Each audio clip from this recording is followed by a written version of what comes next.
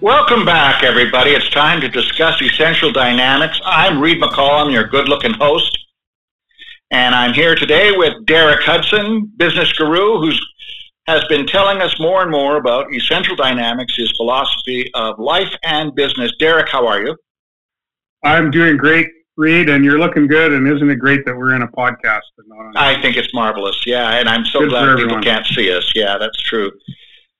Derek, I have a lot of questions, and one of them, we've been discussing the people part of people, path, and purpose. We've discussed people, path, and purpose as a touchstone for us in understanding Essential Dynamics, and the people part for me is extremely complicated. What are people problems, Derek? And I mean, really, what are they? What are people problems? Well, a fantastic question. So in the framework that I'm using, the people are the people that we work with to accomplish the purposes that we've set out using some kind of system or process, which we're referring to as a path. So it sounds like it's an epic adventure. Yes. To go slay the dragon. And the way I look at the people side is that the naturally opposing forces, that natural dynamic tension, is between everyone's desire to be their own person and their desire to belong to a group. And then they're sometimes conflicting. Well, they are, because everyone's desire to be their own person is almost by definition different from everyone else's desire to be their own person. Sure. And so what we see is a lot of times what we think of as a people problem is the fact that someone is acting like an individual. That they're being different from what we expect or what we want them to be. Contrary to the group's purpose? Sure. Or, if you're thinking from a management point of view, I have employees. I want the employees to do the job the way I tell them to do the job. And I, really like it if they don't slack off, get distracted, come back to me and try and argue about what I've asked them to do. I just, from a management point of view, traditionally, what you really want is robots. But we're stuck with working with people. And historically, one of the things you've seen is that when people can assemble enough power, they treat other people like robots. Right. Props. In my business, it would be people are props to get you. Sure. So you have, let's go with that a little bit. You have characters who have agency, who are like growing and progressing and making choices. And then you have the other people in the scene. Is that right? That's right. Alfred Hitchcock famously was accused of treating people like cattle, and his actors. And he said, I have never said that actors are cattle. I said actors should be treated like cattle. And again, what he means by that is that if you're directing, what you want are people to do things your way, in your style, as you say they should be done, and therefore the actors become props for your shadow play, if you will. Sure, and that's the same if you think about organizations. For one reason in my mind right now, I'm thinking of the pyramids of Egypt.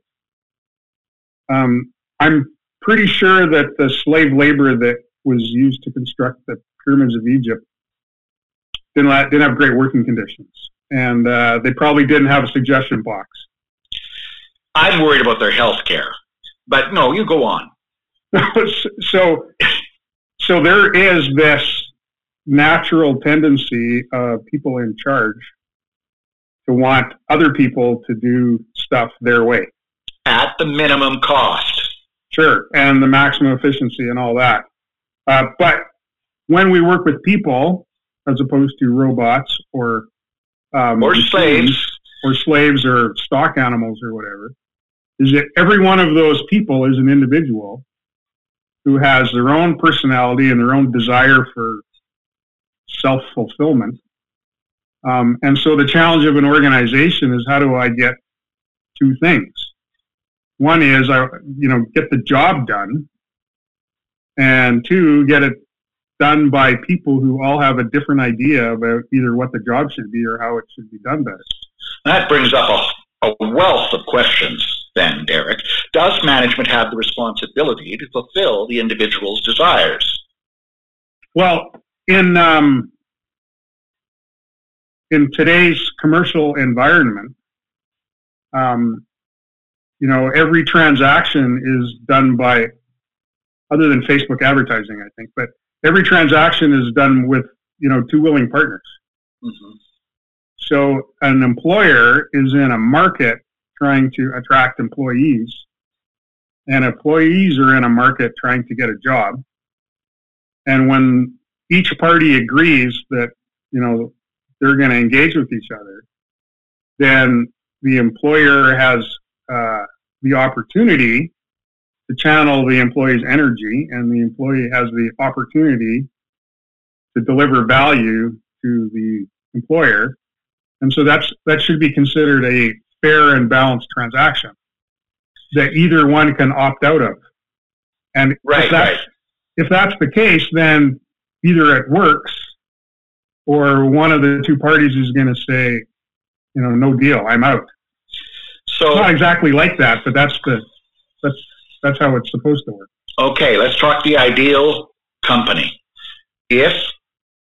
Are you saying that the management should not only take into consideration his or her own desires to make for the company and the company's goal with purpose X and purpose Y, but also the purpose X, purpose Y of the individuals working for the company?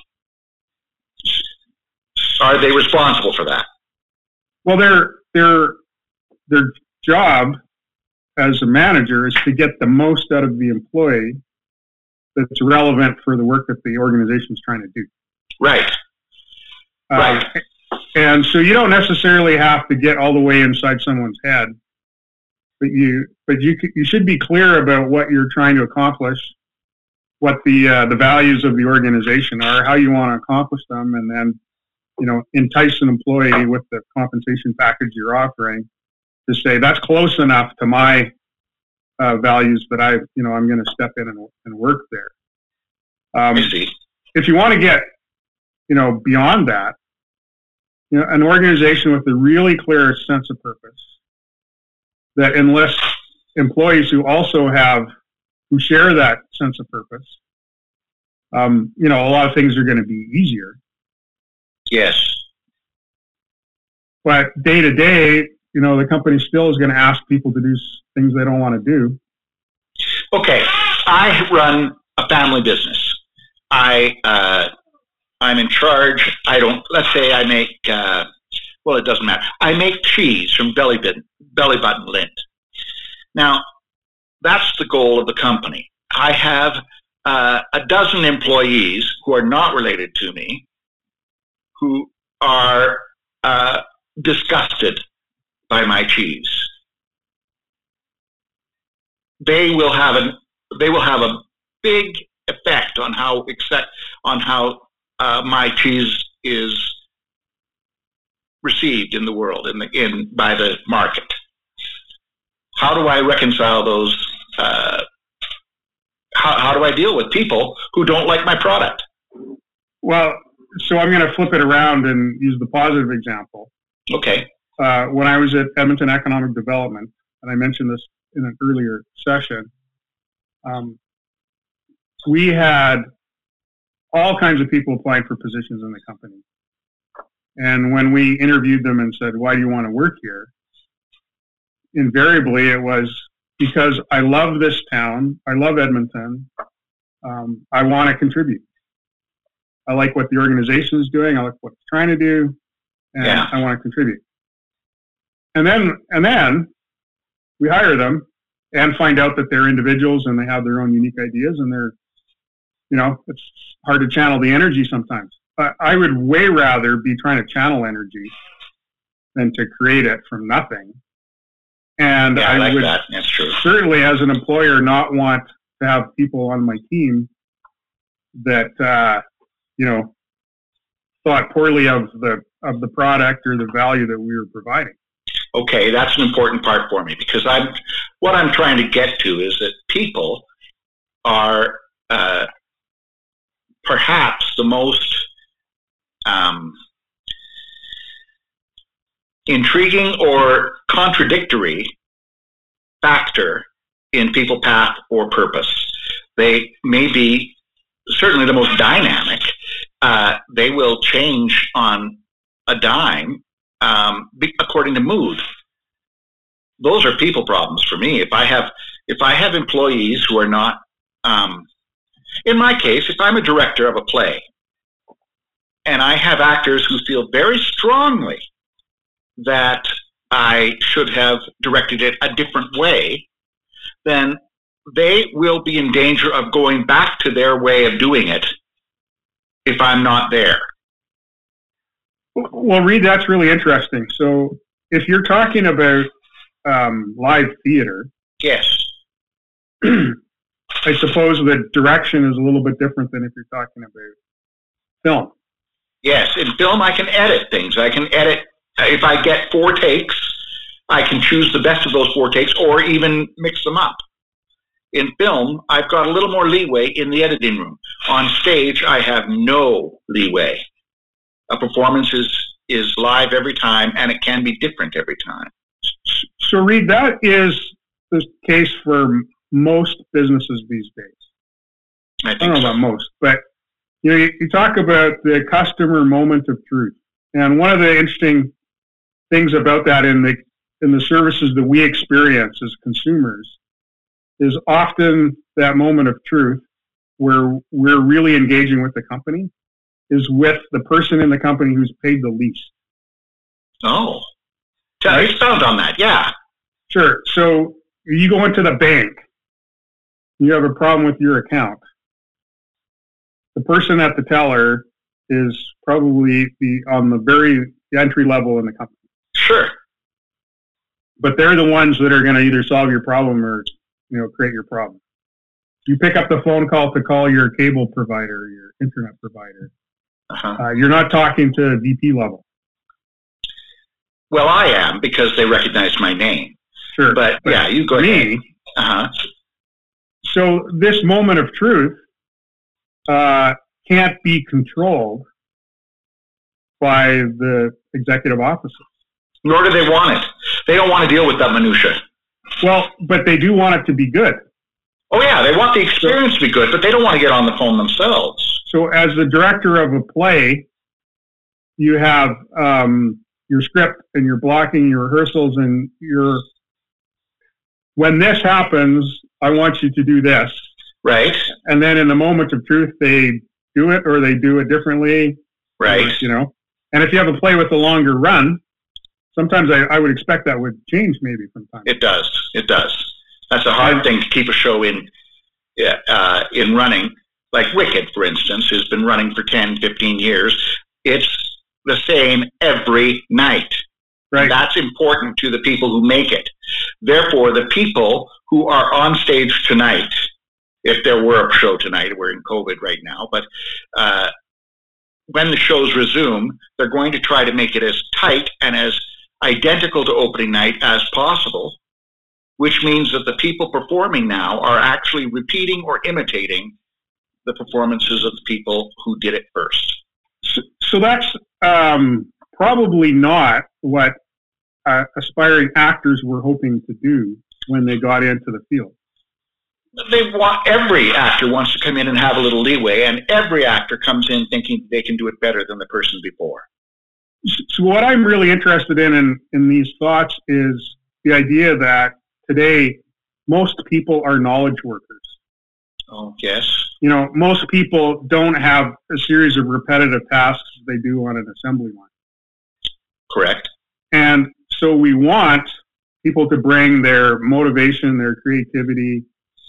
We want them to bring all of that into their job, but at the same time, we've got standards, we've got, operating procedures or rules, and we want some kind of compliance as well.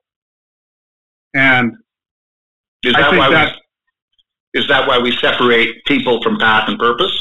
Is because it's the unknown variable? Well, it's a huge variable, and then there's this balance between, the assembly line requires you to just act like a robot and do your job, even if that's on stage in New York. Right. However, we also want you to bring, all your passion, all your motivation, and all your best ideas. But we just don't want you to be inconvenient about it. Yeah. And people can't disconnect themselves from that. So my experience in my assembly line job as an auditor back in the day was I hated it and it was boring. Really? I didn't know you hated it. That's interesting to me. Oh no, it was terrible work. But the job of the organization is to get people who, are aspiring CFOs or whatever to do this rote work for a period of time because the work needs to get done, and you want to get people to comply, but you don't want to break their spirit because they're going to learn from this and be able to do something else in the future. And I'm thinking about your stage actors. It's kind of the same thing. You don't want to break their spirit, but you also want conformance and compliance. You want a uniform performance. You want to be sure that the show that you produced on opening night will be the same the next night. So at the beginning, you asked the question, what's a people problem? And I usually don't think it's because there's a crazy person. And I don't think it's usually because people are bad. Those are my go-tos. Often I think it's because the systems that we create or have have by default don't allow the individual to be the individual and to be the contributor that the organization needs. And you think it is ideal to allow that individual contribution? Well, that's what we want, and that's what people want to bring to work every day. It's just not an easy thing. So I don't have the prescription here, but I think if we identify that, a manager comes into their manager's office and says, "I got a problem with so and so." I think you can step back and say, "Well, we have a system here that we're trying to get this person to work in the system, but we also have an individual." And then going back to your language, we talked about earlier. What's that person's motivation? You're getting awfully good at this. You're going to be. Where's the person coming from in the system that we placed them in? So it's not like that's a bad person. It's well, what would we expect when we take a person like that and put them in a system like that and treat them like that? And I hope my daughter Jade is listening to this because Jade is an occupational therapist. She works with children with challenges in the public education system. And I think I'm going to hear from her, I'm sure, but she's going to tell me, that's right, that's the problem in schools. There's no kid problems. The kids are fine. It's the system and what we are expecting of the child in the situation, given the capacity of the child and the interests of the child. And her job is to help the teachers figure out how to line that up. I might be wrong, but I think I'm pretty close, and I hope to hear from her. So it's not a business thing, and it's not a theater thing. This is life when we're trying to take individuals working in groups. This is the challenge that we have. Derek, as always, you make me think. I'm very glad you do. I think that's about all the time we have for this podcast, but I just want to say to our audience, Derek, where do they find you? So if you're interested in reaching out or for more information, you can find me on the web at derekhudson.ca, and I'd be really happy to hear from what you think about what we're doing right now. Yes, I would too. I'm Reed McCollum. Our engineer is Bryn Griffiths, and until next time, consider your quest.